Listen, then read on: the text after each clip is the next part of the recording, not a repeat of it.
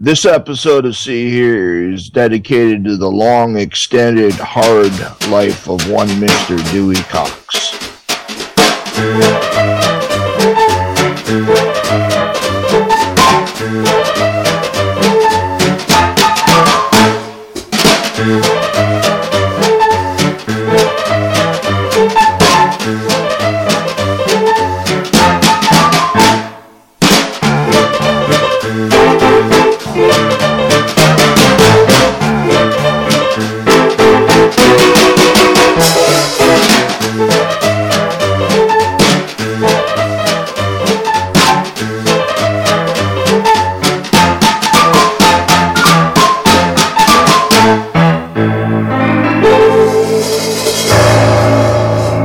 Episode 7 of the See Here podcast. Thanks very much for downloading and joining us. Morris speaking here from Melbourne and across the expanses of the other side of the world. First of all, in Bath. Do I say that right? In Bath, England. And I've actually only just recently had a bath. Mr. Bernie Stickwell. Good morning. You say that almost. You say that almost like the guy in. Biggeth Dicketh. Yes, he's really in Bath, and he's in Bath, and in sound like Antonio Banderas, and of course in Seoul, in South Korea, Mr. Tim Merrill. Hello, howdy, gentlemen. How you doing? Hello. All the better for hearing your dulcet tones. Now, you may have noticed that we are short one member of the See Here crew. Wendy, what happened? Where are you? You've had really one long July the 4th celebration. It seems that, I don't know, maybe she hasn't recovered. Maybe she's got a big, massive hangover or something. I don't know. Yeah. I think she's laying passed out on the couch and suffering with a firecracker in her bum. Dreaming about George Eastman. Oh, yeah.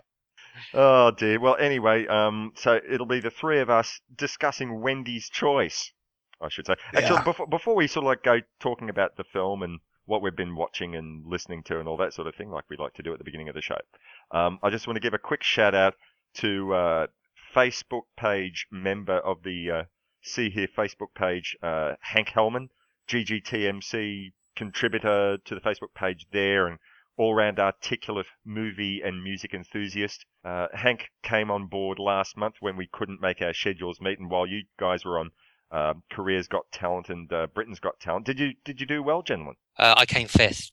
What, out of 4? How is that possible? Out of 4. Right. Yeah, story of my life, Morris. But Hank came on in really, I think with only 24 hours before recording to discuss the film Good Vibrations with me, and really he did such a wonderful job. Hank, you're welcome to come up, back on the show anytime you want. He was very self-deprecating. I don't know why, because he was very articulate and really contributed a lot of excellent stuff to that show. So thanks very much, Hank, for your efforts. It was wonderful to have you on board that episode. But here we are back with 3/4 of the crew, and we're going to discuss a little film from, was it 2007, was it? I think 2007, 2008. Walk Hard, the Dewey Cox story. And this was Wendy's choice. So, Wendy, if we say some things about it that you don't like, you can't defend it because, well, you're not here. Hopefully you're listening to it. Tough, yeah. Yeah, tough noogies. Anyway, but before we go into talking about the film properly, hey, let's go around the virtual table and just briefly talk. What have you guys been watching or listening to? Well, recently I've been, again, as I've the last 2 years when we were doing the Love That Album Best of the Year, the one band that I've put up there 2 years consecutively was the Swans. And they just put out a new double album. That's amazing. Now, the one from last year that you quoted, that was a double album as well, wasn't it? Uh-huh. These guys are just a juggernaut. They don't stop. And I mean, Michael Gira, he's like 60 years old now. I think he's 61.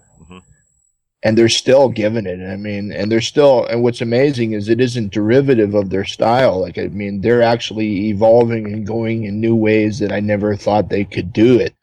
Like, there's almost elements of like funk on the new record that it's just crazy, and they go into like these 14, 15-minute songs that are just like journeys that are pretty amazing.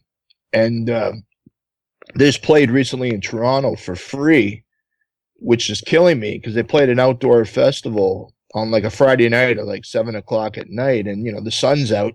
And this is a band that you got to see in a club or in a hall or something. And they're outside, and Michael Gira is looking around all these skyscrapers beside him, and he says, "Let's bring these buildings down." And they just blasted everybody. And everyone was just amazed that it's just like, it doesn't matter where they are, outside or inside. It is a force to be reckoned with. And I've been really digging that new record. As for watching, yesterday I've had for a long time, I've had the Universal Monsters Blu-ray box set. Oh, nice. So yesterday I had a craving, and I sat down and watched The Mummy. Okay. For the first time since I was a kid, the original Boris Karloff, and I was digging that a lot. Yeah.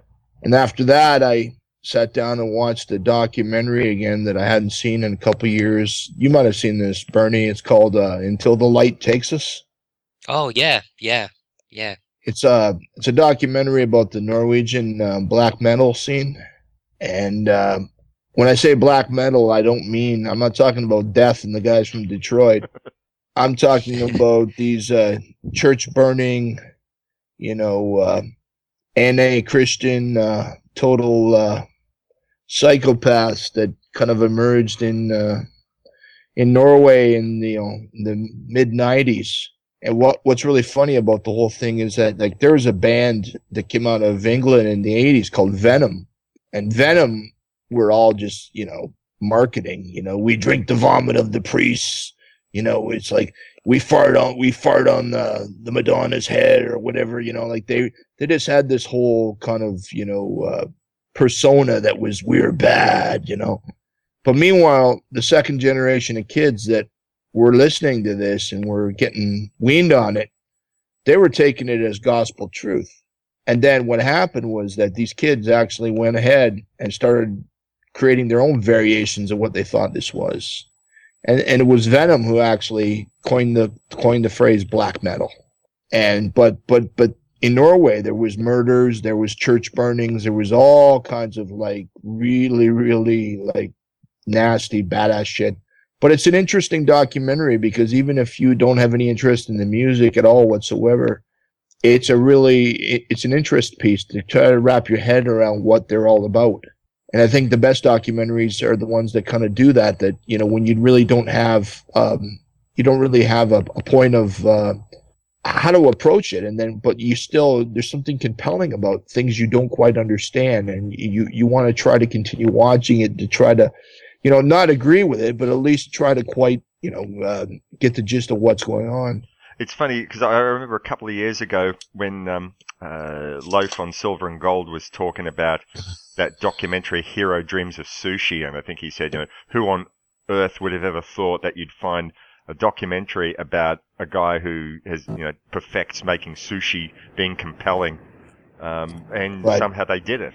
And what is this? Fellas. So, who are you? Who is Wendy? I thought we were starting at 8 a.m. my time. We got hacked. No, we said 7 a.m. your time. Ugh. Ladies and gentlemen, we welcome back to the fold Ms. Wendy Freeman. Hello, Wendy. Hey, friends. We've just been hanging shit on you for the last 10 minutes, and now I'm gonna have to wipe all that out. That's all right. Leave it in. It's good. Yeah.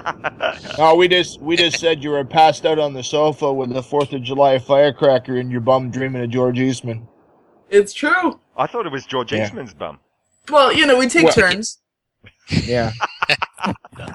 Anyway, so we're going around the table talking about our monthly or recent watches and listens, and Oh, good. Okay, I didn't miss the last thing that I watched last night before I passed out was I finished watching John Frankenheimer's Seconds again. Have any of you guys seen that? Do you know I never have? That's on my the list. That's on my to watch list. It's amazing. Yeah, that's a shame list as well. Well, Frankenheimer's got the trilogy of the mind washing. He's got the Manchurian Candidate, and then Seconds, and then forget what Day in May I think it's called, like the third film. But he actually did a trilogy of kind of mind benders, and and it's really funny. It's Rock Hudson. Well, it's basically, it's no spoiler, but it's about a guy who's living a pretty derivative middle-aged life and decides he's had enough. So his buddy calls him up out of the blue and tells him there's this organization that can change his identity completely, change his face, change his teeth, change his body and everything. So he basically just, they fake his death and he goes and changes himself into Rock Hudson. And then, he's got to learn how to live life as a new person as Rock Hudson. And that's all I'm going to say, but it's an amazing film. The cinematography and it's just killer. Didn't they cover this on GGTMC a couple of months ago? Or maybe I'm just getting confused. Maybe I'm thinking of something else. I don't think it was that.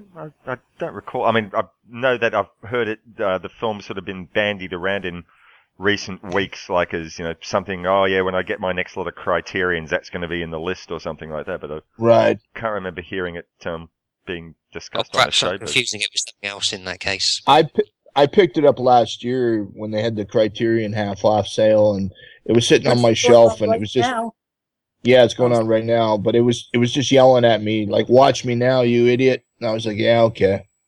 So I pulled it off the shelf, and it's a fantastic film though. I really like Frankenheimer. I think he's fantastic. Good stuff. So Bernie, you're up. Well, I could defer to Wendy unless do you need a few minutes to get your shit together, Wendy, or? No, I'm half asleep, but I'm here. Oh, okay. Would you want to talk about what you've been up to, or reading, or watching, or whatever? Oh gosh, all I've been watching are just a ton of movies for other podcasts. So you said that you're going to be on Silver and Gold later on today. So what are you covering for them? We are doing an incest double feature of the Dreamers. I'm surprised by Well, it's so funny because I was on I was going to be on Tyler's podcast, the Macho Bullshit podcast, and talk about a double feature of rape films. So I had to watch Straw Dogs and Deliverance. Oh, yes. jeez. Nice. Much mirth ensued.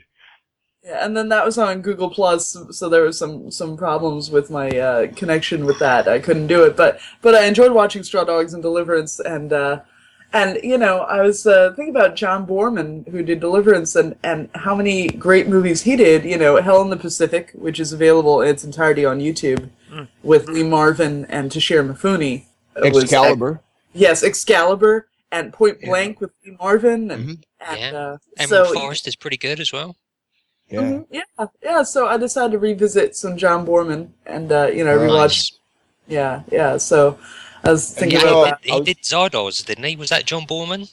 Yeah, Did Boorman did Zardoz. Yeah. Yeah. Why are we not talking about this man constantly? I was going to say that Zardoz, that's a pretty Wendy film, isn't it? Sean Connery in his underpants running around for like 2 hours. With a ponytail, yeah. Yeah.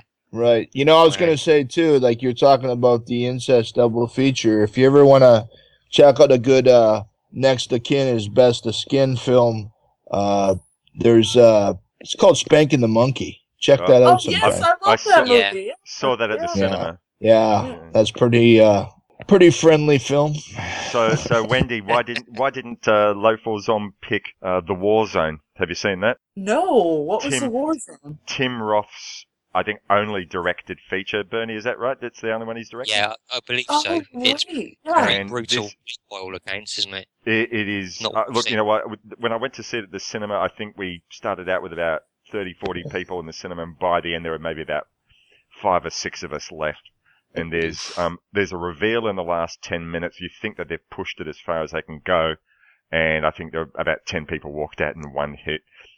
Joanne went and bought it on DVD when, I think one of our local video libraries was closing down. She bought a few things, and I said, "Why did you buy this? I will never want to watch this again." And she said, "Come to think of it, I don't think I will either." So, but it's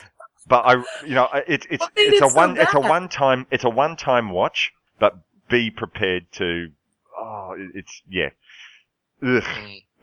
have to have 10 showers, I think, to get clean again after watching it. You haven't seen Serbian film. Well, there you go. I will not watch Serbian film, I tell you. Oh, Yeah. also I'm with you, another great Morris. incest movie. Another great incest movie is Lone Star. John Sayles. Oh, Yeah. yeah, I forgot about that. Yeah, yeah. That's one of the best soundtracks, I think, to such great music in that film. I mean, I know I'm sort of digressing from the theme of the film, but Yeah. I was going to say that's a bit like a Luke Skywalker, Princess Leia sort of thing. They don't know, really, do they?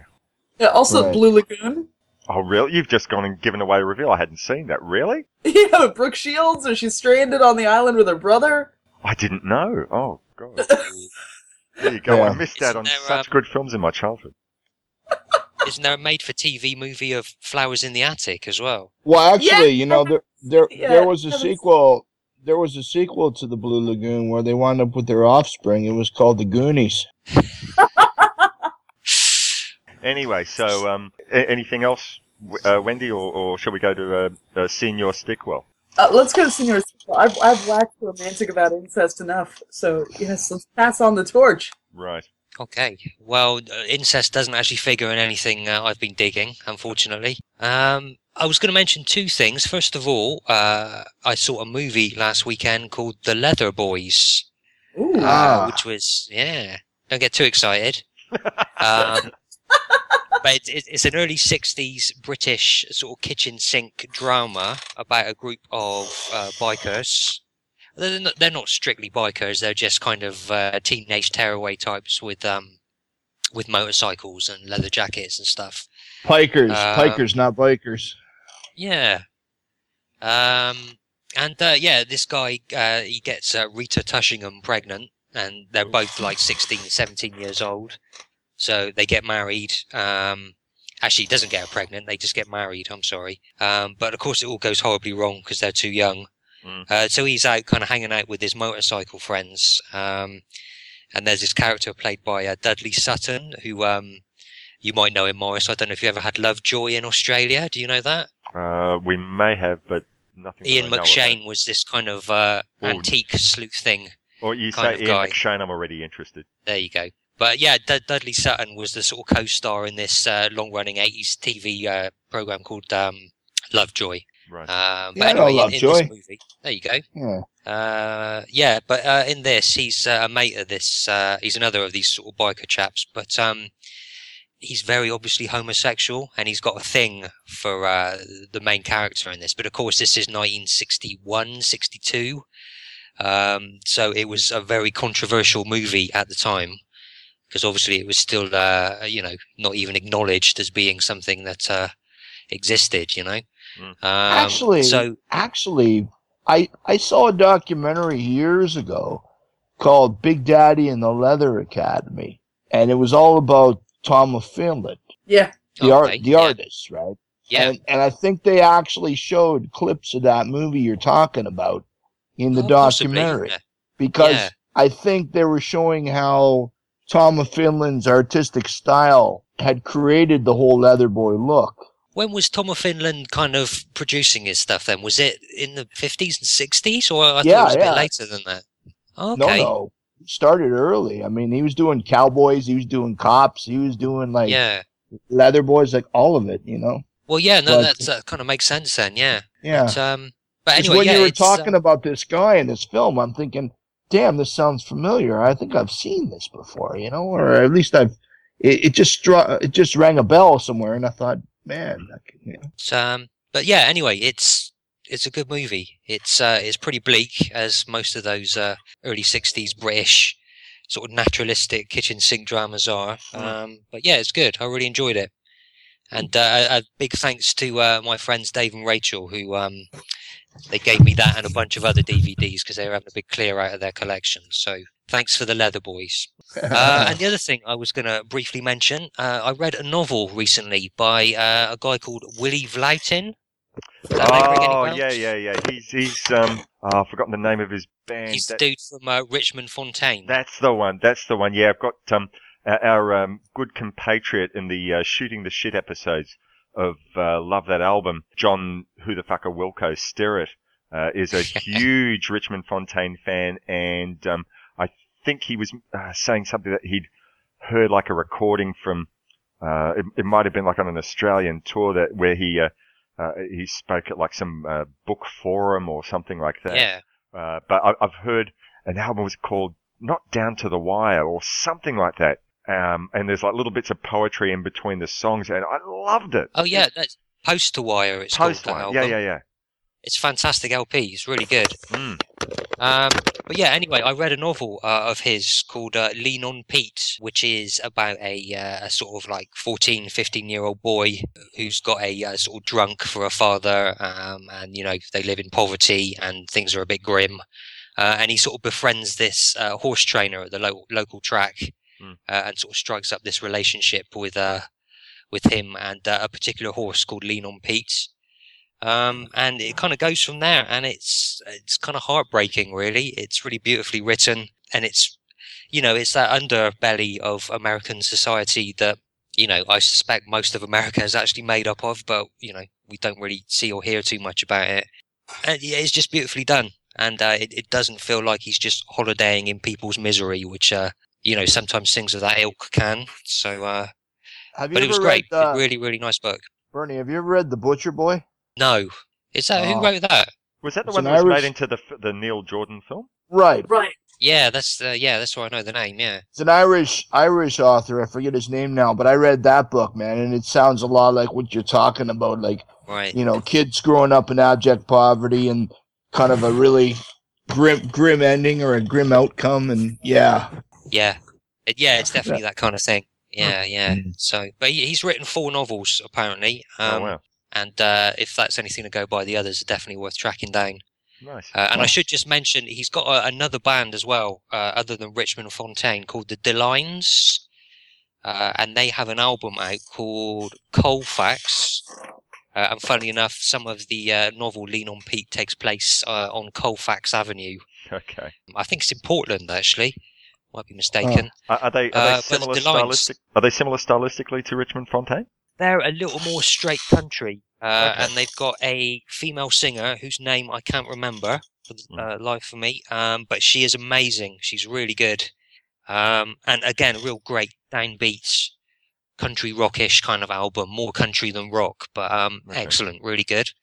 So yeah, check them out, man. Oh yeah, we'll do. I mean, because I like, as I said, I like what I've heard of Richmond Fontaine. Sort of a bit of an Uncle Tupelo type feel. Yeah.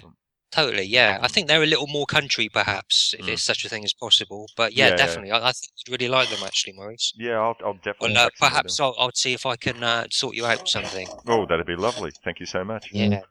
All right, you're welcome. All right, I'll just quickly go through a couple of recent things now. I've had something a bit of a Scott Clicker centric type of week because he went and put a post up about a couple of CDs he'd recently been listening to from a husband and wife duo, I think out of Toronto, called White Horse.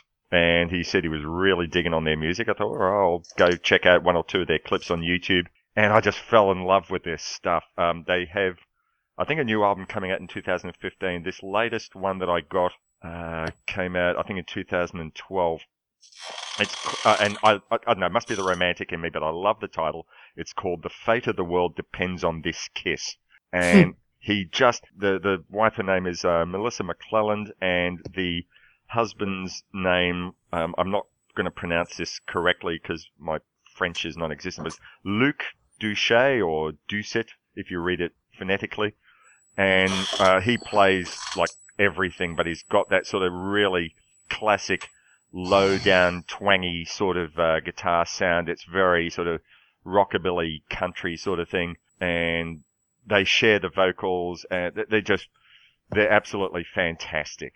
I'd wholeheartedly recommend it. So thank you so much, Scott, for putting me onto them, and I've already sort of gone and run by him that maybe he'll come onto Love That Album to discuss that record, because it's just knocked my socks off. Been listening to that. And also in Married with Clickers relation, Scott and Kat are going away over the summer, you know, here and there, and they put out a call saying any other couples or friends or just anyone who want to record a couple of episodes of Married with Clickers for us. So Emily from the Feminine Critique and her fiance recorded an episode, and Joanne and I recorded an episode of Oh, there you go. That's awesome. Nice. Fantastic. Right on.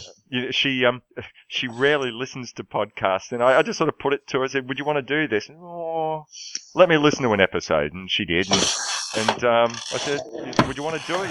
We'll make it. Well, you picked the film," and she said, "Yeah, all right." So we spoke about it. It'll come on at the end of July, I think. A film made here in Melbourne called Blessed, and a very bleak film. We were talking about bleak films before, and this is an interesting one. 24 hours, or rather, from early morning to late at night, in the life of a group of characters. The first half of the film told from the children's perspective, and the second half of the film told from the mother's perspective. Anyway, I'll leave that till that gets put out to see what we thought. But Joanne, she really, I think she took to it, and at the end she was smiling, saying, "Oh, that was a lot of fun. When can we do it again?" And going She's from a monster, Morris. She's hooked. I think I have, So, but the Married with Clickers name is taken, so I know we're gonna have to find another name, or maybe I'm just gonna have to sort of impose on Scott and Kat to go away more often. Speaking of bleak films, quickly, I was gonna say, Wendy, we have the PFAN Film Festival coming up here at the end of the month, and I was telling Morris that I managed to book some screenings. One that I think you would probably be up for is it's a certain film by one Mr. Tinto Brass, starring Mr. McDowell. Ooh. You nearly said Roddy. You nearly said Roddy, didn't you? Roddy McDowell. No, yeah. Malcolm McDowell. But no, that's who I thought. I thought Malcolm. My mind instantly went to Malcolm. Caligula. Family hits. Oh yeah, so I'm gonna get to see that on the big screen uncut, so it'll be interesting. Oh yeah. Yeah. So what's this? The Depravity Film Festival? Starting with Caligula, going to Salo, going into Serbian film, and finishing off with The War Zone. With the Biodome. Movie. Finishing off with Biodome. Yeah. Anything Pauly Shore does is an atrocity, so. Goodness me. All right, I think at that point we're going to have a quick break, and then we're going to come back and talk a little bit about a nice family film called Walk Hard. Actually, Wendy, can you say what it's called? Because really, this is your choice. I want to hear you do the Midnight Ride type of inflection on it. We're going to be watching some Walk Hard, the Dewey Cox story. Hey, this is Scott of Married with Clickers. Tune in to hear my wife Kat and me discuss all sorts of movies. We'll cover everything from The Lost Weekend to Weekend at Bernie's. From The Big Sleep to Big Mama's House. Well, maybe not Big Mama's House. And the great thing about Kat is that she's not afraid to speak her mind. And would you be surprised to hear he was nominated for Best Actor that year? For that film? For that film.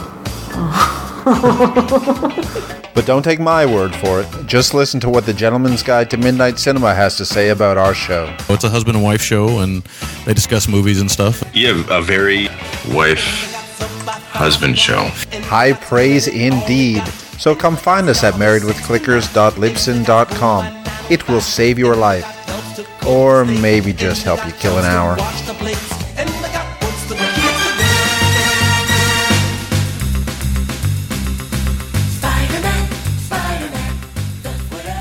Hey, this is the ghost of the King of Comics, Jack Kirby. When I'm not haunting Stan Lee, I'm listening to my favorite comic book podcast, Double Page Spread. Each week, Wendy Freeman talks to creators like Cullen Bunn, Mark Waid, Evan Dorkin, and more. She is one cool dame who knows a lot about comics. So when I'm at my drawing board in heaven cranking out Fourth World pages, I'm listening to Double Page Spread, available on iTunes, Libsyn, and the Stitcher Network. He arrives just in time. Spider-Man.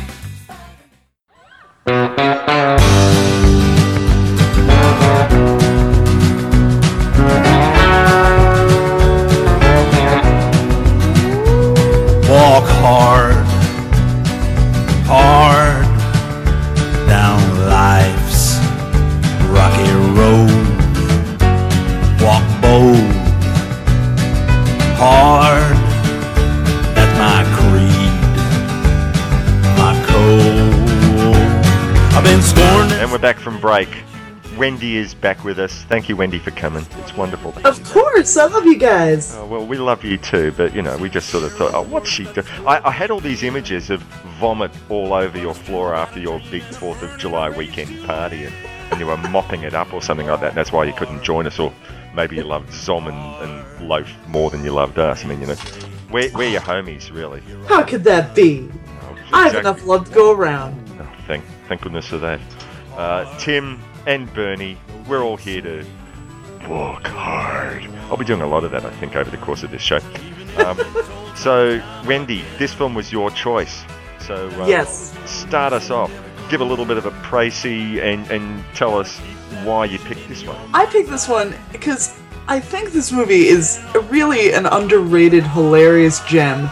And I love the fact that it touches on so many aspects, like so many different musical genres, and so many different biopics. And I feel it does such a good job at mocking all of them, but also really it has like legitimate music to it. So I loved it. I got to see a sneak preview of it where John C. Reilly performed for us afterwards, and it was great. I had seen some YouTube footage of him performing live. I wasn't sure whether that was like at a screening or whether he was taking the act on the road. Yeah, I don't know. I don't know if he did, but he did it for us, and it was pretty fantastic. Nice. I also saw, I think I might have mentioned this the last time we spoke, that Marshall Crenshaw had gone and recorded, or had written a song for the movie, and it was the title song. So on YouTube, I saw a clip of him with his band actually singing it straight. Well, there was no humor to it. He's in the movie, isn't he? Marshall Crenshaw? Is he? Yeah, he's playing Buddy. No, Buddy Holly is Frankie Muniz. No. Okay. No, he has done Buddy Holly. That was him in La Bamba. Marshall Crenshaw did play Buddy in La Bamba. I thought it was him in this one because I'm looking at it. I'm thinking that's Marshall Crenshaw. No.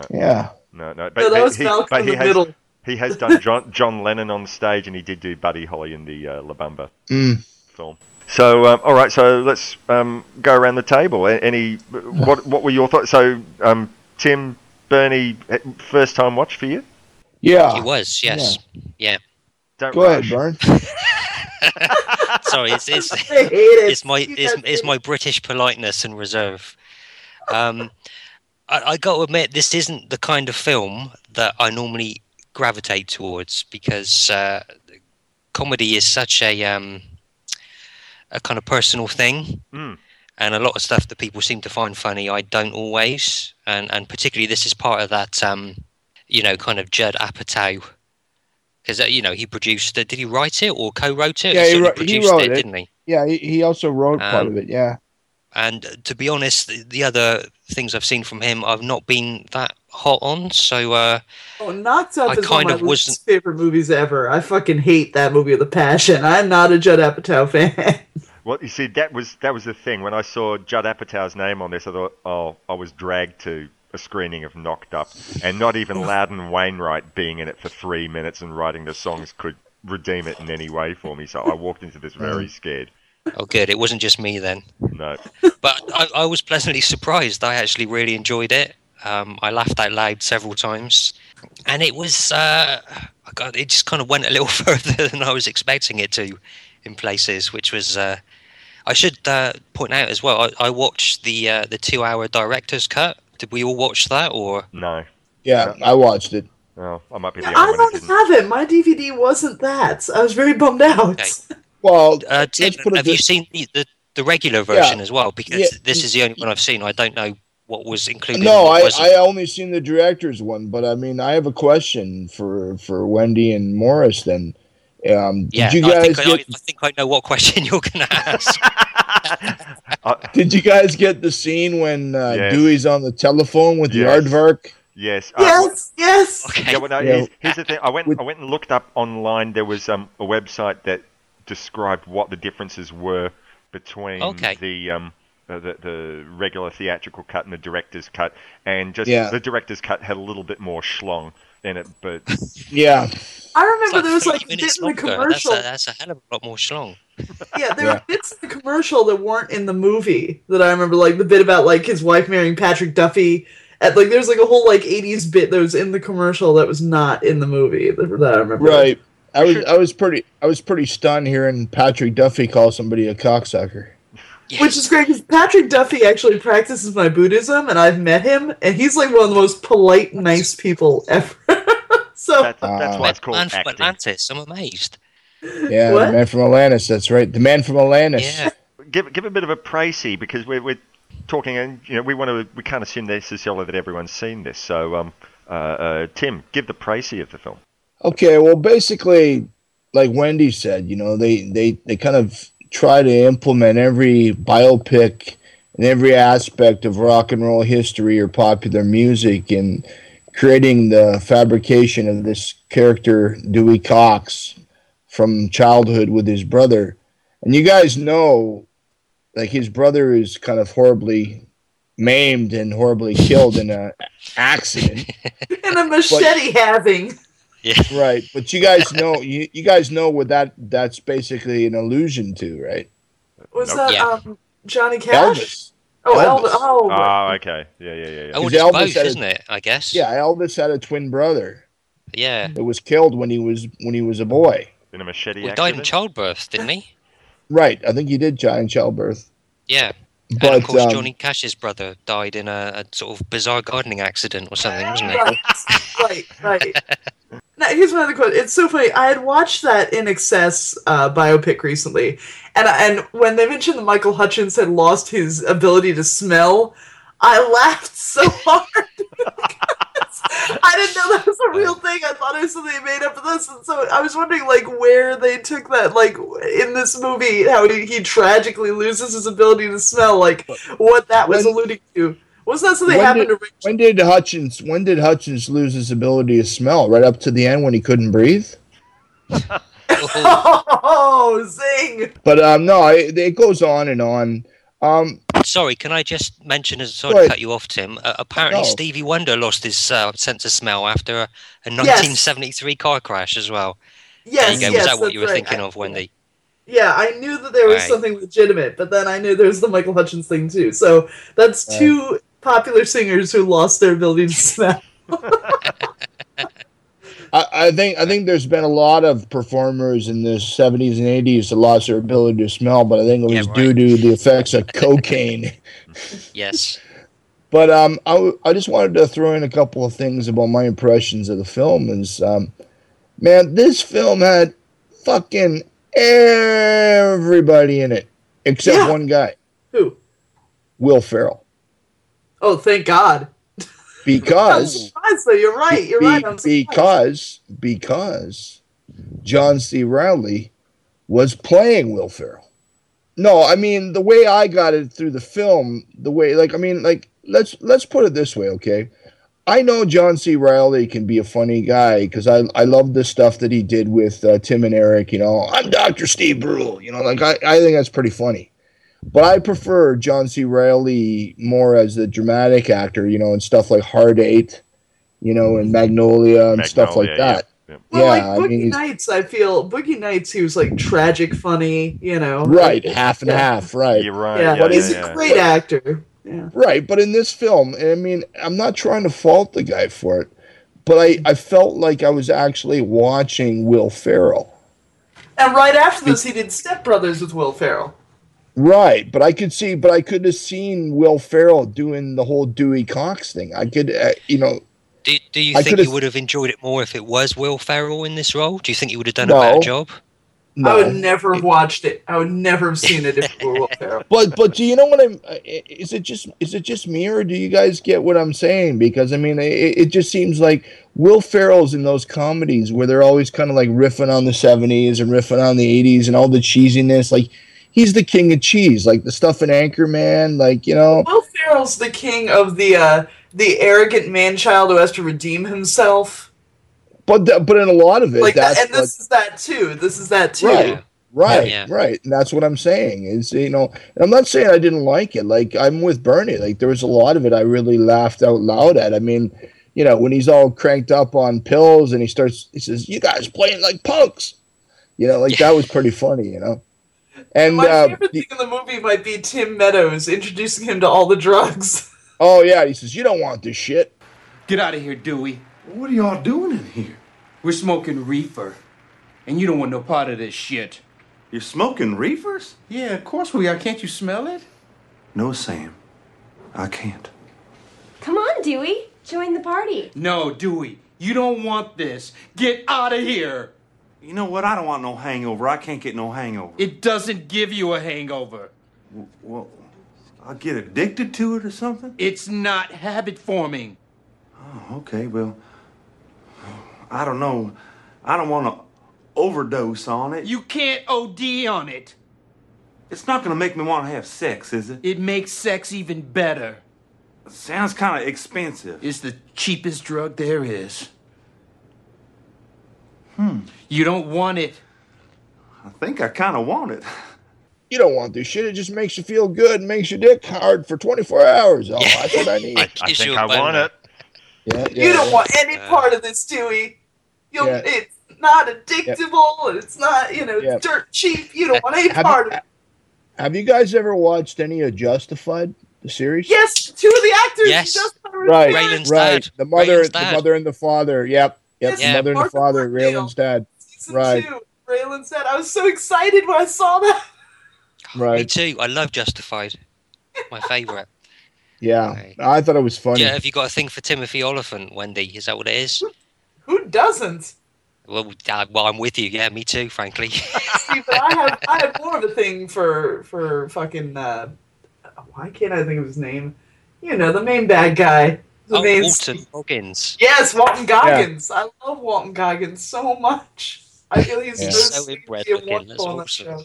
Right. Now, but the funny thing about this film is how it transcends right through the 50s and the the 60s and the 70s and all the way up to the 80s and that.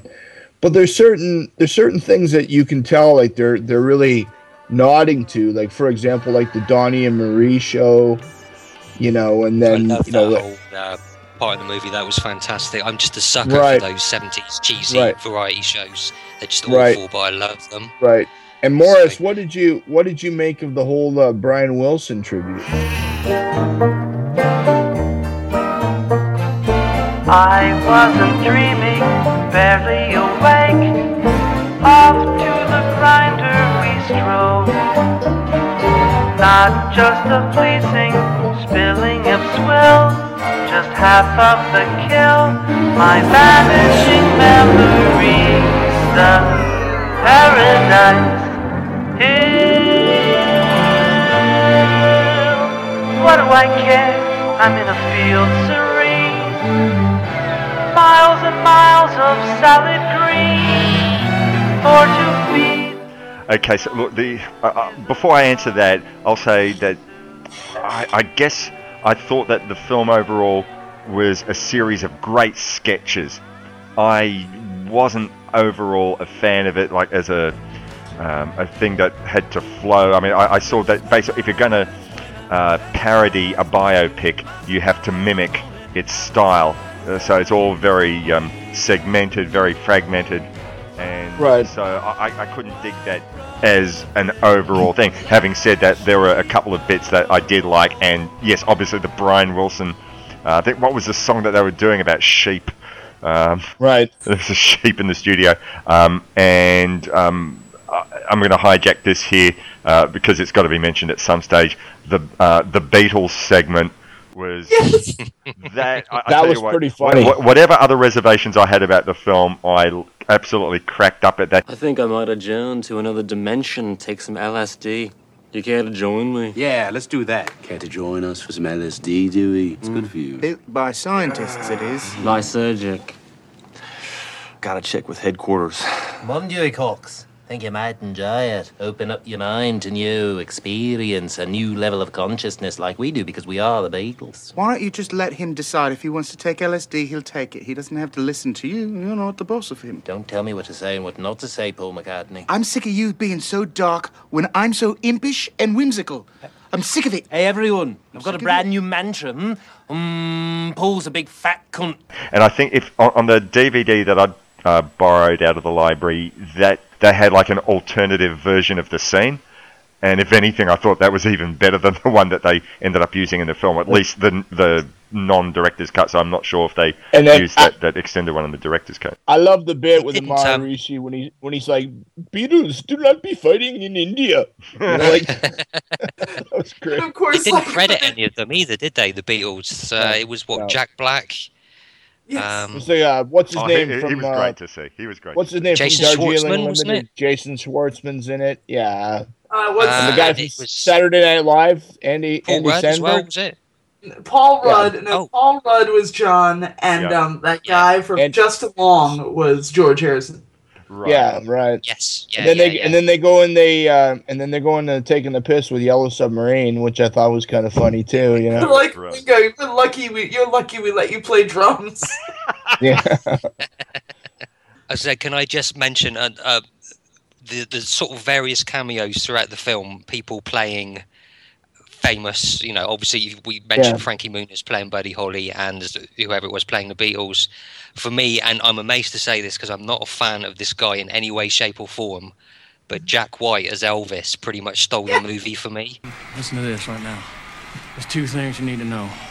I'm the king, and number two is look out, man! Look at that, they're coming at you. You see that? It's called karate, man, and only two kinds of people know it. The Chinese and the king. And one of them is me. Was that Jack White? Yeah. Amazing. Yes! Yeah. Unbelievably good. Oh, there are only two people who know karate. It's the king. But yeah, he was fantastic. Really good. Right. I was going to say, when you're used to seeing a guy, like pictures of a guy or music videos and so on, you kind of have an image of them in your head. But when you actually see him in a movie, what I'm getting at is that Jack White's actually pretty goofy looking, I think. Yeah, Are you kind of agreeing with this? Well, when from face on, he's looking okay, but once you get a bit of a profile there, he's got a weird baby face and a pointy nose, and it's kind of strange looking. A little bit like Michael Jackson. Yeah, kind of. Yeah, he's like the white Michael Jackson. Right. Oh, hang on, was Michael Jackson the white Michael Jackson? No, I was gonna say that like some of my favorite kind of off the wall, seat of your pants comedy has always been the Zucker brothers. Yes, I was thinking it was very, very much. It reminded me sort of Top Secret. Yeah, I can totally see that. But I was gonna say that the thing is that I kind of fall along the lines with what Morris had said earlier about it being disjointed. I mean, it's like people like, for example, the Wayans do the scary movies, right?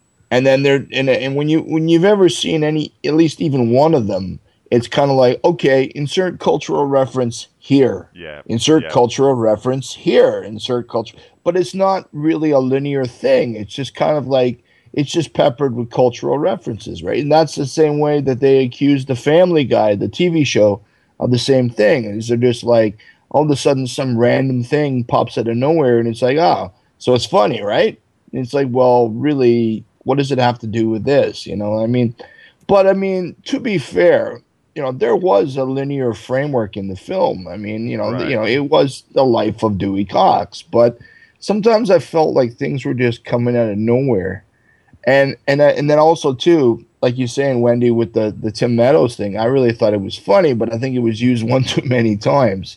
Because it's like every time he went to open a door, I went, Tim Meadows is going to be behind that door. And it's like, yep, there he is. It's like, what's he got now? Oh, it's the 70s. Oh, it's got to be cocaine. No, it's lewd. It's like, no, it's meth. Okay, yeah. I laughed. I mean, there was, and I mean, again, you got to hand it to John C. Reilly for like I said, for being able to sit there on a telephone and keep a straight face while some guy's got his swan sticking in your face. I mean, this is amazing. It's like if they ever had an Academy Award, it's like an Academy Award for the actor that's willing to have his cock stuck in his face is John C. Reilly. It's like, yeah. See, it's funny because this was also around the time of Borat, that had a lot of I could see that. Yeah, I think there was like another. I think there were like a couple movies at that time that used cock to comedic effect. Right. That's the thing. And the one thing they're pretty ridiculous looking, so why not? One thing I'm going to say too, at least for me, one of the most painful, cringeworthy moments of this film was at the very end, where Jackson Browne and Jewel and Lyle Lovett came out, and I'm thinking, okay, great. And then this other guy comes out, and he's starting to break it all down and do all the hip hop shit, and Jewel's trying to yodel over him, See, And but I'm that's just the type like- of idiot asshole thing that you see at those like Rock and Roll Hall of Fame inductions. Absolutely, absolutely. Right, it was you so do. spot on with those stupid, Right. pretentious. Like when Eddie Vedder is giving that speech, like it was Right. perfect. Yeah, I understand it, but I mean, and you're right. I mean, that's what they do is like when people that don't have any relation to anybody else, they're on stage at the same time. When it's like you got the guys from Slayer with Mavis Staples, and she's Yeah. trying to sing over Rain and Blood, right? It's like, yeah, it ain't gonna happen. I understand, but it was just kind of like, that was Ghostface Killer who came on Yeah. and was rapping at the end. Yeah. yeah. But it was just kind of like, oh man, And I love, But and like I you love. said, I think that was kind of the point, because Yeah. those things generally Oh, yeah, are absolutely. horrible, aren't they? So Absolutely. And then I love how at the very, not to give any spoilers, but then it says, and then he died. Yeah, that's how those things always end. Yeah. So let's turn to the songs for a little bit. It's one thing to sort of do a parody, and for me the reason that the Rattles, the Beatles parody from Eric Idle worked so well was because of the songs mainly. I mean, look, I've watched the film a few times, and I enjoy it, but really I've played the album more times than I care to remember because Neil Innes really tapped into what made the original the Beatles material so great, and he was able to do pastiche, but not like an obvious pastiche, but he understood the material. So in this film, we've got we've already mentioned Marshall Crenshaw doing the title theme. There's the Brian Wilson send up. There's the R&B stuff. And like that thing at the end, that I don't know why that made me think of Neil Young, for instance. But Right. But there's I think the parodies they work. Oh, and there was the Roy Orbison one, and that Guilty as Charged. Good morning, Your Honor. May I approach the bench?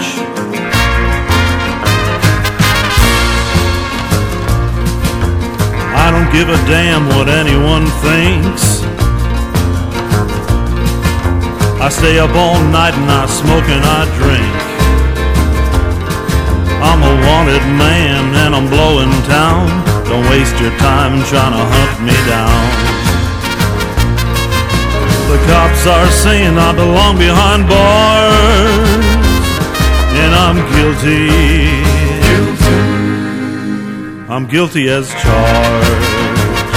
I thought that was like Bob Dylan's like that one era of Bob Dylan where he was doing sort of like the mariachi type stuff. That's what I thought that was supposed to be. Am I wrong?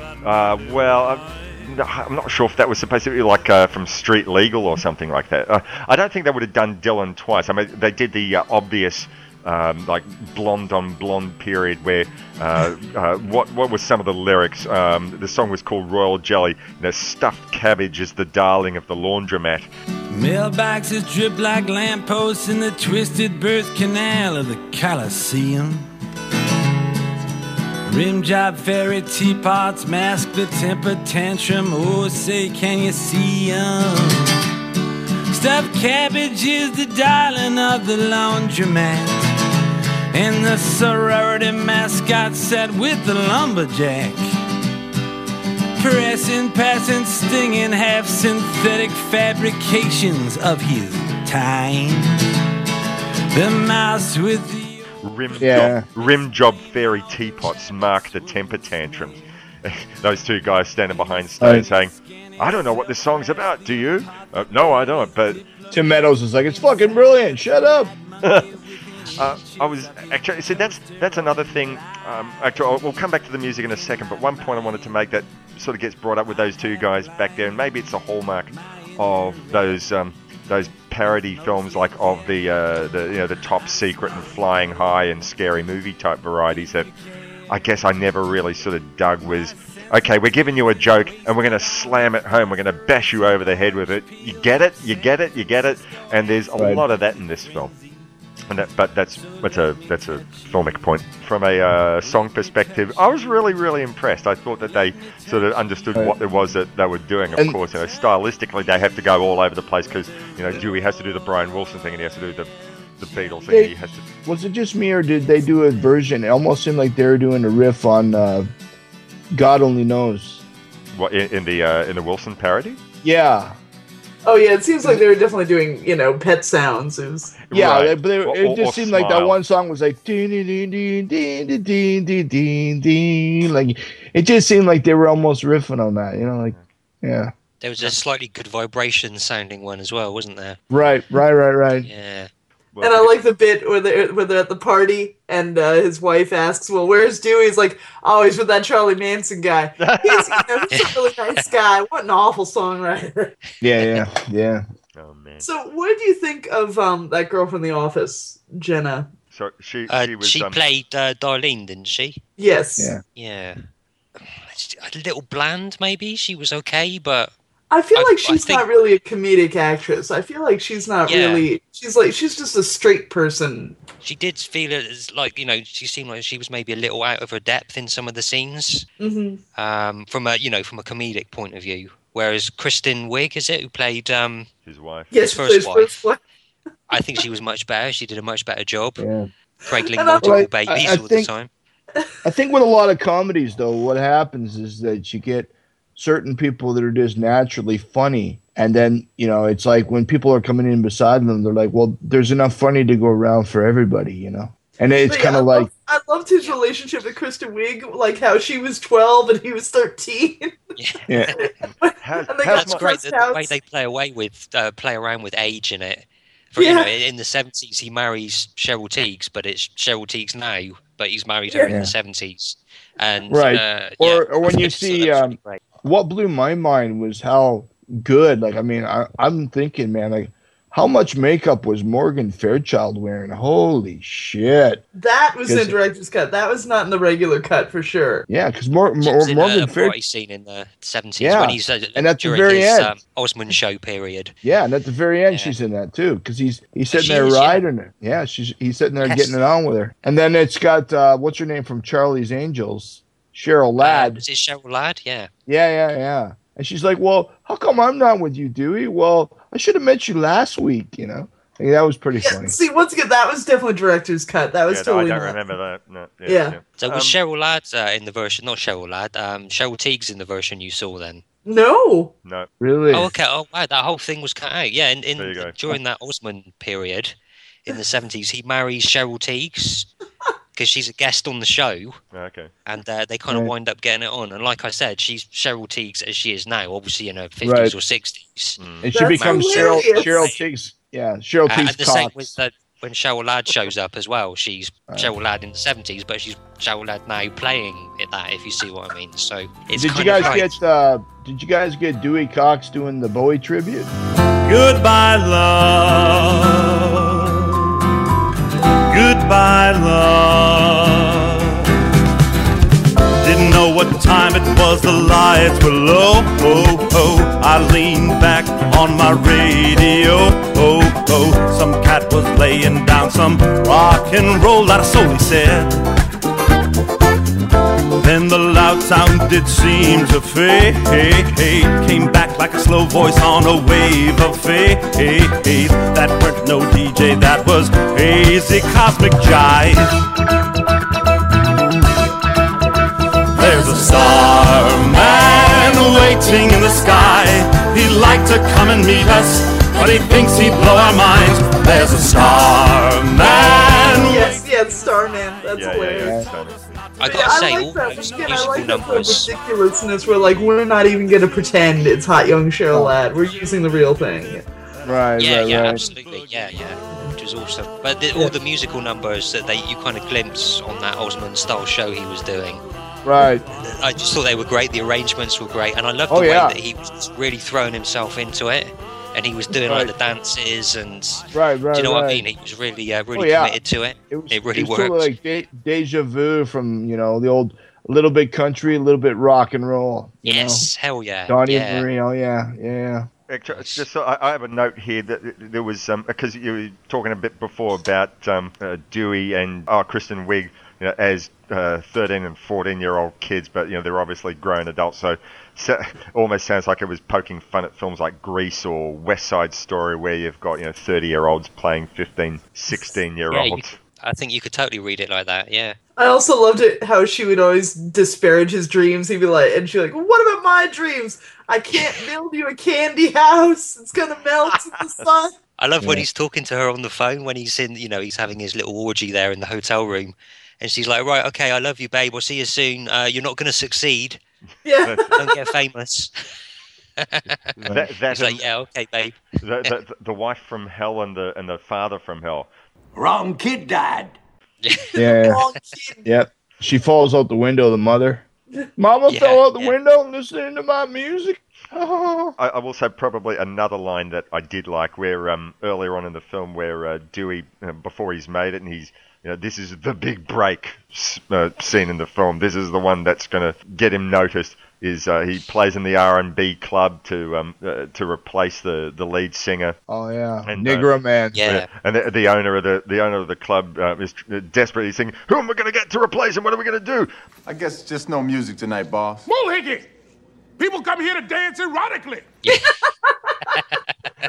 I'll pay that line. That line was fantastic.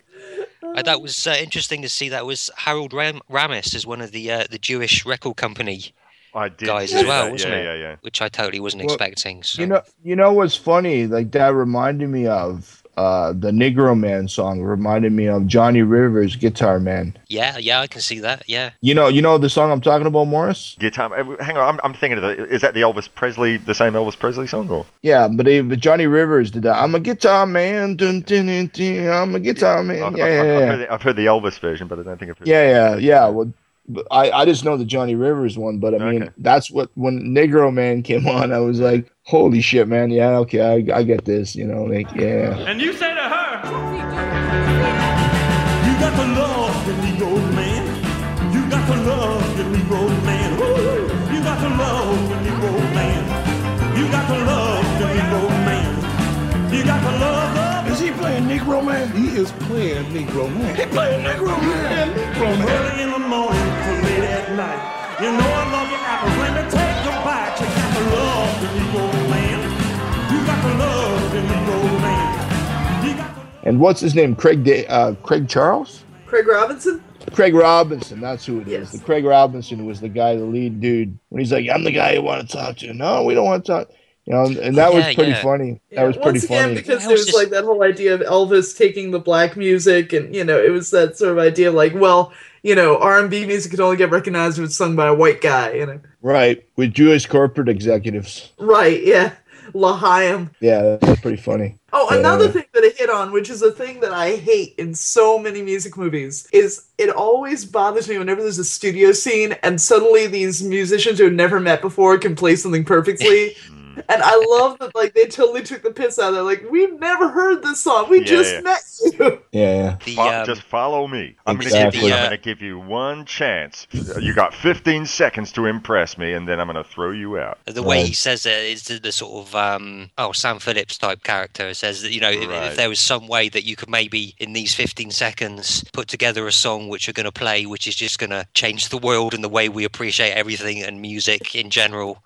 And he's like, well, sure, I'll give it a go. And right, I mean, boom, it does it. This comes back to what I said earlier. I mean, I understand why they do it, and I understand that, that is the style of parody that this is.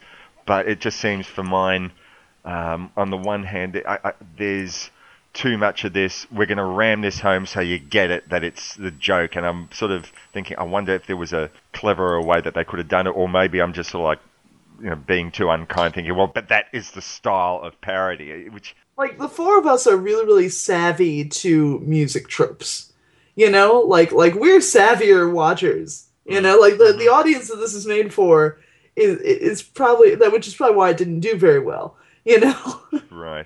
It's a mainstream Hollywood movie, and, you kind of have to appeal to the... Maybe not quite the lowest common denominator, but you've got to aim a little bit lower to hit more targets, I guess, So, and Apatow does that all the time.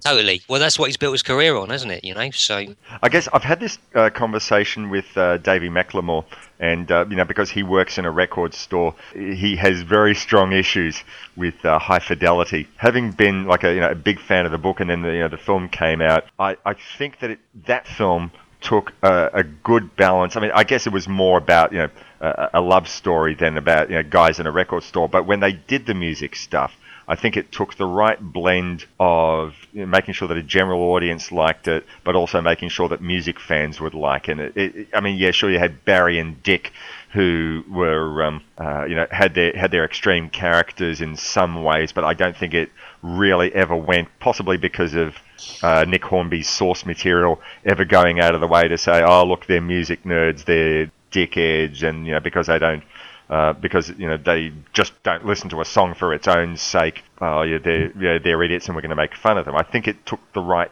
balance in that sort of film. And over here, I guess there was, maybe they aimed too much to get a general audience in. I mean, look, music films often have a history of bombing out at the cinema. So I sort of wonder either A, why they ever get made, or B, if they are going to get made, maybe make them with real fans in mind. And the film I spoke about with Hank last month, Good Vibrations, was aiming at making music fans happy. I think the whole time I was watching this reminded me of Spinal Tap, in a sense that when Spinal Tap premiered, there was a lot of musicians that were really pissed off with it, because I know Tom Waits in particular and the Scorpions, because both of them kind of had the same attitude where this isn't funny, this happened to me.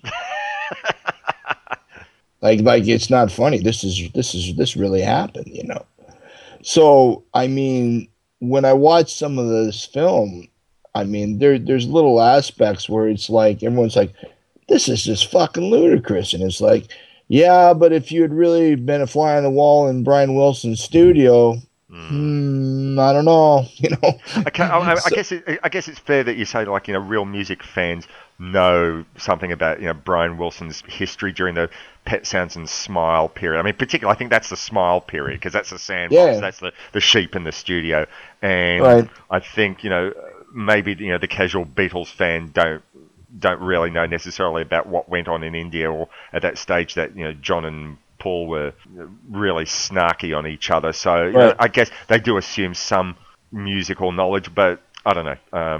And I'm not saying that the only people who should be allowed to watch a music biopic have got to be people who know the music, and that's it. But I think that you can watch a film, and even if you don't know the history, if it's clever enough, you can sort of say, right, I pick up on that. Okay, I see where they're going with this, but right. I don't know. Look, I liked, as I said, my feelings towards this is, I liked bits of it. I thought that would have made great Saturday Night Live sketches, and I did bust a gut at that Beatles section of the film, and there are other bits that made me laugh, but I guess overall it was maybe a little bit too fragmented for me to sort of dig on it as a film unto itself. I think that's a fair comment, Maurice. But sorry, Morris. I've got a habit calling you Maurice. I do apologise. That's fine. I know where you live. Morris. I think that's a fair comment. But I think if you judge it just on its terms of it actually being a comedy and being designed to make you laugh, I think it was a success. I think it worked. Right. So yeah, I think so. I liked it. I wouldn't have watched it if Wendy hadn't picked it. So, but I think good job, Wendy. Thank you very much. Yeah, I think too, like it works on two tiers, because like I said earlier, and like you're saying, Morris, about there are the peppered references that we get, like Wendy said, like the four of us, we look at the tropes and things like that. But then for the average run-of-the-mill guy working at the 7-Eleven, he's like, he's got a penis beside his head when he's on the telephone. That's funny. So I mean, there's that.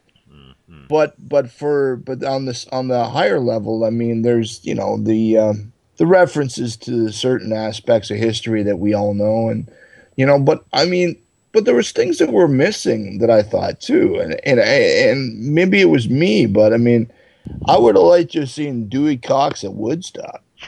Yeah, that would have worked. And yeah. Trick, or else I would have loved to have seen Buddy Holly say to Dewey, it's like, you sure you don't want to fly on the plane, Dewey? Oh no, I'm all right. Like little things like that, or I would have, or I would have loved to have seen Dewey Cox try to be new wave, try to, like Dewey Cox on MTV, like that would have been kind of cool. Like, His Neil Young Trans album. Right, exactly, Yeah, right. yeah. Yeah. The shocking pinks like Dewey Cox, like I could see it. But yeah, but as I was watching the film, I didn't think of this later. It was like as I was watching the film, I was going, okay, let's see where he goes from here. And then I was thinking, we're gonna go to Woodstock. No, we didn't go there. Okay, that's all right though. We'll keep on going. And he's going here. Well, when's Dewey gonna meet Sid Vicious? Oh no, he didn't meet Sid Vicious. Okay, but let's keep going here. And I thought it was funny. But I'm saying like it was kind of interesting because they had such a wide palette to draw from. Mm-hmm. I mean, it was just such a wide spectrum and I think that was kind of smart in a way that they didn't actually just focus on Dewey Cox, the 50s guy, or Dewey Cox, the 60s guy, but they went right across the board. Like I said, there was so much they were able to dip from, and I mean, you can't do everything. No, I understand that. But. I mean, I'm wondering whether they maybe attempted too much. I mean, okay, because like the big films about that period were Ray and Walk the Line, neither of which I liked. And I guess my problem with biopics in general, this is not just a musical biopics, is where they say, right, here's a life lived over 50, 60 years, and we're going to cover in a 2-hour film all the highlights of that 50, 60-year period. Boom. Here's the scene. Boom. And to mimic that, they have to to make fun of it, they have to ape that period or follow that, or I should say, follow that style too. So it's not just me saying that this didn't completely work for me because they tried to be too sketchy about it, but they had to follow the conventions of Ray and Walk the Line, which, as I said, were films that neither of which did anything for me. Here's an interesting it's thing like, too. That's why I like films like Backbeat. Like I think Backbeat was excellent because it only yeah. Mm-hmm. I've got that written as a note because it covered a very short period in the Beatles' life. Right. Yep. Well, here's an interesting thing I was thinking too: is have any of you guys seen the Drunk History series? Oh yeah. No. Well, I've seen one or two of those. What it is it's kind of like history told from the perspective of drunks, and then they actually have like famous actors portraying historical figures, and then they have the narrator who's supposed to be loaded, and it's like his kind of variation of history, and then they're reenacting history according to a drunk, like a barstool drunk, Right. And it's pretty funny stuff, right? But I thought for a minute, wouldn't it have been more effective, or wouldn't it have been greater if they had Dewey Cox, like you said, more as like SNL skits or Dewey Cox episodes, where if they had done like a whole string of episodes, like, today we're going to see Dewey Cox in the 60s. Whatever happened to that guy, Dewey? And I mean, they could have had a guy like Casey Kasem, and it's like, today on America's Top 40, we're going to talk about the lost honors and Dewey Cox. And then they go into like Dewey Cox in the 60s, right? Or Dewey Cox in the 70s, and it's like whatever happened to. Because like MTV used to do those way back where they'd go back and look at those artists that were lost. And it's just like, Martha Stewart or whatever it was, and they'd be like, today we're going to look at Mr. Mister, and then they go back and look at that band from the 80s or the band from the 70s or whatever, and I think that would have been interesting if they had done it in episodes. Yeah, I can see that. Yeah. Almost they could have done it in a sort of behind the music kind of style, I suppose. Actually, right. Yeah, documentary, yeah. Absolutely. But I could have. Yeah, that could have worked. But like you're saying, more, it's like in 2 hours, like trying to cram everything in, that's a lot. I mean, yeah. Right, but that's exactly what those stupid movies do. That's exactly what Ray and Walk the Line and Great Balls of Fire. Yeah, sure. Yeah, and the funny thing is, for music fans, it's like we are. It sounds kind of selfish, but I don't give a shit, right? I want to see the 8-hour Jerry Lee Lewis miniseries. Hell yes. Yeah. I want to see that, right? Or I want to see the Hendrix 6-hour miniseries. I want to see like the life of Jimi Hendrix. I don't want to see it like, kind of neutered down to like, 90 minutes or whatever, and just hit the shit that I already know. I want to see the long drawn out, like, all the shit, and I mean, what was that documentary about Tom Petty? There was like one that was like 8 hours or something. Yeah. And also like the George Harrison one by Martin Scorsese. There was that. Yep. Right.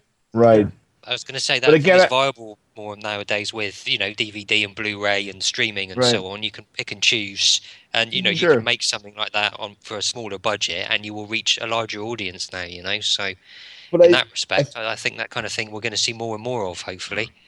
But I think it's an issue of serving two masters because, like, you know, this is Hollywood, and I mean, like I said earlier, you know, you got to cater to the yokel, but then you also have to, but you got to cater to the people that kind of know what it's all about or what you're referencing. So, and you can't really deviate. You can't really say, well, we're going to make this film for the aficionados, and we're going to make this film for the yokels. I mean, like, they kind of have to kill two birds with one stone. I understand that. Right. I think what it is too is that it's like a lot of directors, they would even say, I don't think that the average film viewer, regardless of whether you're a fan or not, has really the threshold to go beyond 90 minutes with Alice Cooper, or to go beyond 90 minutes with Motorhead, or to go beyond 90 minutes with whoever. But it's like, au contraire, like, and I think that's why they come up, like Bernie said, like the DVD stuff, the bonus material. It's kind of like, look, if you didn't, if you had enough, here's the film. If you didn't get enough, here's some more shit to chew on, right? Right. Okay, I think at that stage we've covered that film fairly thoroughly. So thank you, Wendy, for bringing that to us all. I enjoyed it. Look, Yeah, thank you for watching it. Me too. Yeah. Well, it was a bit more uplifting than all the bleak films we talked about at the beginning of the show. Yeah, fair enough. Something to watch after the war zone. Come on, hated is not bleak. Come on.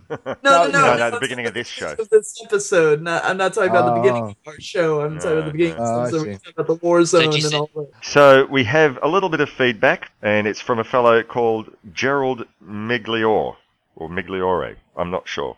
Gerald, if you're out there listening, thank you very much. And you have gone and written, glad I found it early. So he's talking about the Prairie Home Companion episode. And he says, glad I found it early. I never connected linking Prairie Home, show and movie, with Northern Exposure. How do you feel about Swing Kids and Almost Famous? Thanks. So, succinct. Almost Famous.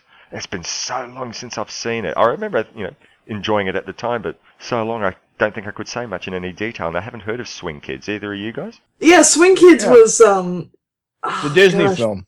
Yeah. I'm probably confusing Swing Kids and Newsies. Which one was the one with Christian Bale? That was Newsies, right? Yeah, I think so. Yeah. No, I never saw Swing Kids, but I loved Almost Famous when it came out. I'd like to revisit that and see if I. Almost Famous is a great film. I really like that a lot too. I just remember Philip Seymour Hoffman as Lester Bangs. In that, another great performance. Dear departed Mr. Hoffman. But anyway, look, thank you very much, Gerald. Thank you, Gerald. It's nice, a little bit of feedback. Thanks for listening. So if you wish to follow Gerald's example, then send us an email to seehere, that's H-E-A-R, seeherepodcast@gmail.com. Really, you can even send us some MP3 feedback, record. Right. I mean, and Sylvester Stallone, if you want to send us something, I was just going to say we haven't heard from Sly, and he seems to call everybody else, doesn't he? So actually, he's even called Wendy. Yes, he's called Double Page Fred. He's called Double Page Fred. What has he got against us? I think he's busy today because today is his birthday. Right. Yeah. Is it the greatest action birthday ever? Wait, Yeah, Christian Bale is in Swing Kids as well. Sorry, who is? Christian Bale is in Swing Kids as well. So it's a story of young kids in Nazi Germany who listen to banned swing music from America. Okay. Any good? I don't know. I've never seen it. I'm just reading it. Okay. I want to watch it now. Thank you for that recommendation, sir. Thank you, Gerald. All right, so now quickly time to talk about episode 8. I have not gone and hinted this to any of you guys yet, but I think it is my choice for the next episode. And we're going to go, and this is something that you would say on the Trashy Trio, we're going to go to Italy. Do I do that well? That's how Josh would say. He'd say, we're going to go to Italy, or we're going to go to Japan. Now we're going back to Italy. No, this film is an Italian film, 1976, a film that I've seen quite a number of times in my life on the cinema screen and on video, and I'll be really looking forward to seeing what you guys think about it. written and directed by one Bruno Bozzetto, and featuring the writing talents as well of a wonderful guy, Maurizio Nichetti. And the name of the film is Allegro non troppo from 1976. Any of you guys seen this? No, what's that? No. All right. Well, you'll find out very shortly. But basically, after going and saying that parody films don't do it for me, this is a parody. But this is a parody of Fantasia. And oh yeah, I know what you're talking about. Yeah. Right. So this features animation. It features live action, and the live action stuff is surreal and, in my mind, very, very funny. And the cartoons range from hysterical to downright absolutely bawl your eyes out. It's just, I don't know. I've already gone and given my hand in. I absolutely adore this film, but I'll look forward to discussing in further detail with you guys in episode 8. I hope it's easily trackable, downable. Play along at home if you can. So you reckon you've seen it, Tim? I know what it is, yeah. Okay. But I've never seen it. I mean, actually, there used to be years and years back, the Midnight Cinemas. They did a whatchamacallit. They would screen that once in a while on double bills with Fritz the Cat, or they screened it on double bills with Wizards. Basky's Wizards or whatever. I could absolutely see that. Yeah. Yeah.